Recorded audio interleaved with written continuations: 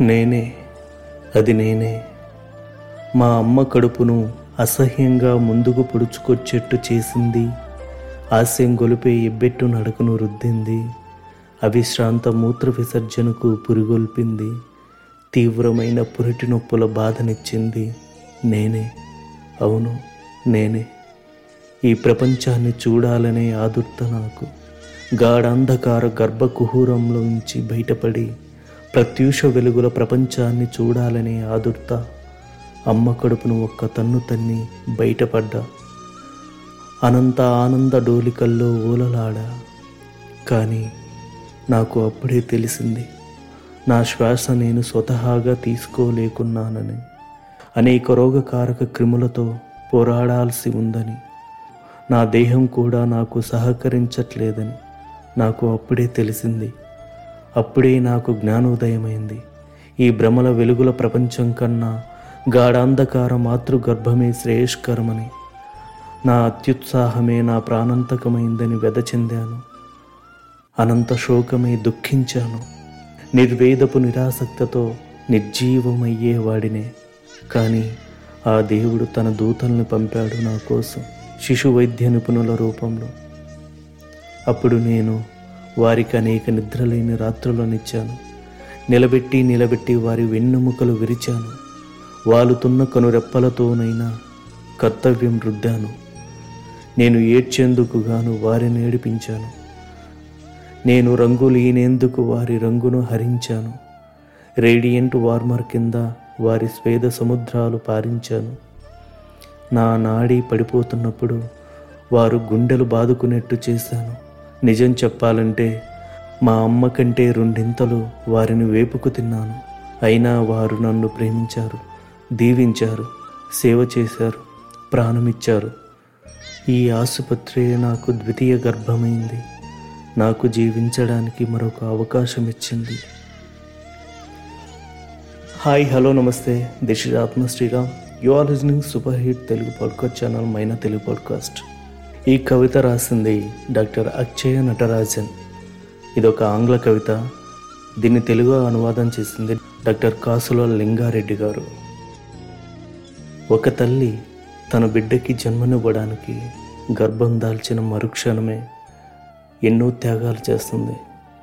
నవమాసాలు మోసి తన బిడ్డకి పురిటి నొప్పులు భరిస్తూ జన్మనిస్తుంది. జన్మించిన మరుక్షణమే స్వతహాగా శ్వాస తీసుకోలేని ఒక శిశువు బయట ప్రపంచంలో ఉన్న బ్యాక్టీరియా, ఫంగస్, వైరస్లతో శారీరకంగా ఎంతో పోరాడాల్సి ఉంది. అలాంటి క్లిష్ట పరిస్థితుల్లో దరి చేరుతున్న మరణం నుండి ఒక శిశువుని రక్షించగలిగిన దేవుడు డాక్టర్. శిశువు పుట్టినప్పటి నుండి తన ఆరోగ్యం కుదుట పడేంత వరకు కన్నతల్లితో పాటు ఆరాటపడుతూ, కంటికి నిద్రను దూరం చేసుకుంటూ, శిశువు ఆరోగ్యం కోసం అనుక్షణం అవిశ్రాంత సేవలు చేస్తూ, పుట్టిన బిడ్డ ఆయుష్ను నిలబెడుతున్న ప్రతి ఆసుపత్రి రెండవ గర్భగుడి.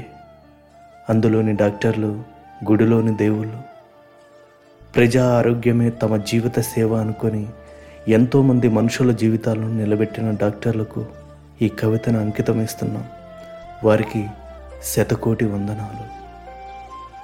మహోన్నతమైన వ్యక్తిత్వంతో మానవ జాతికి సేవలు చేసే మహానుభావులకి ఇటువంటి కవితల ద్వారా మన కృతజ్ఞతా భావాన్ని ప్రదర్శించడం అదృష్టంగా భావించాలి. ఇలా మీకు మీ జీవితంలో ఎవరైనా స్ఫూర్తి ప్రదాతలు ఉంటే వారి గురించిన మీ అభిప్రాయాన్ని చిన్న వ్యాస రూపంలో లేదా కవిత రూపంలో నాకు పంపించండి. మీ భావావేశాలని నా గాత్రం ద్వారా ఈ ప్రపంచానికి చాటి చెప్తాను. వారి గురించిన మీరు రాసిన ఒక కవిత లేదా వ్యాసాన్ని AthmaSriRam@gmail.com అనే ఈమెయిల్కి పంపించండి.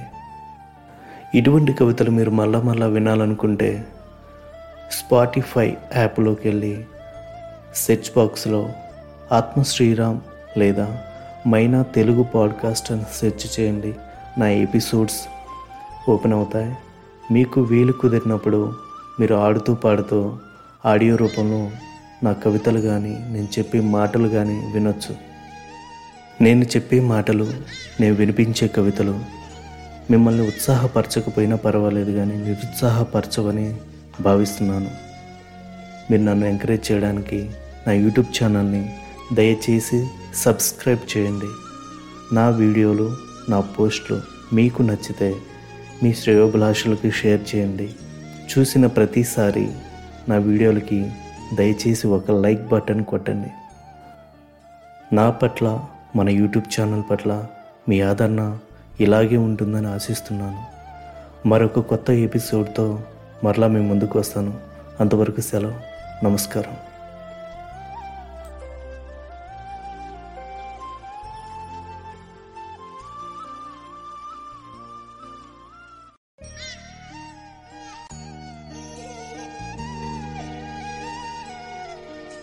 Ah!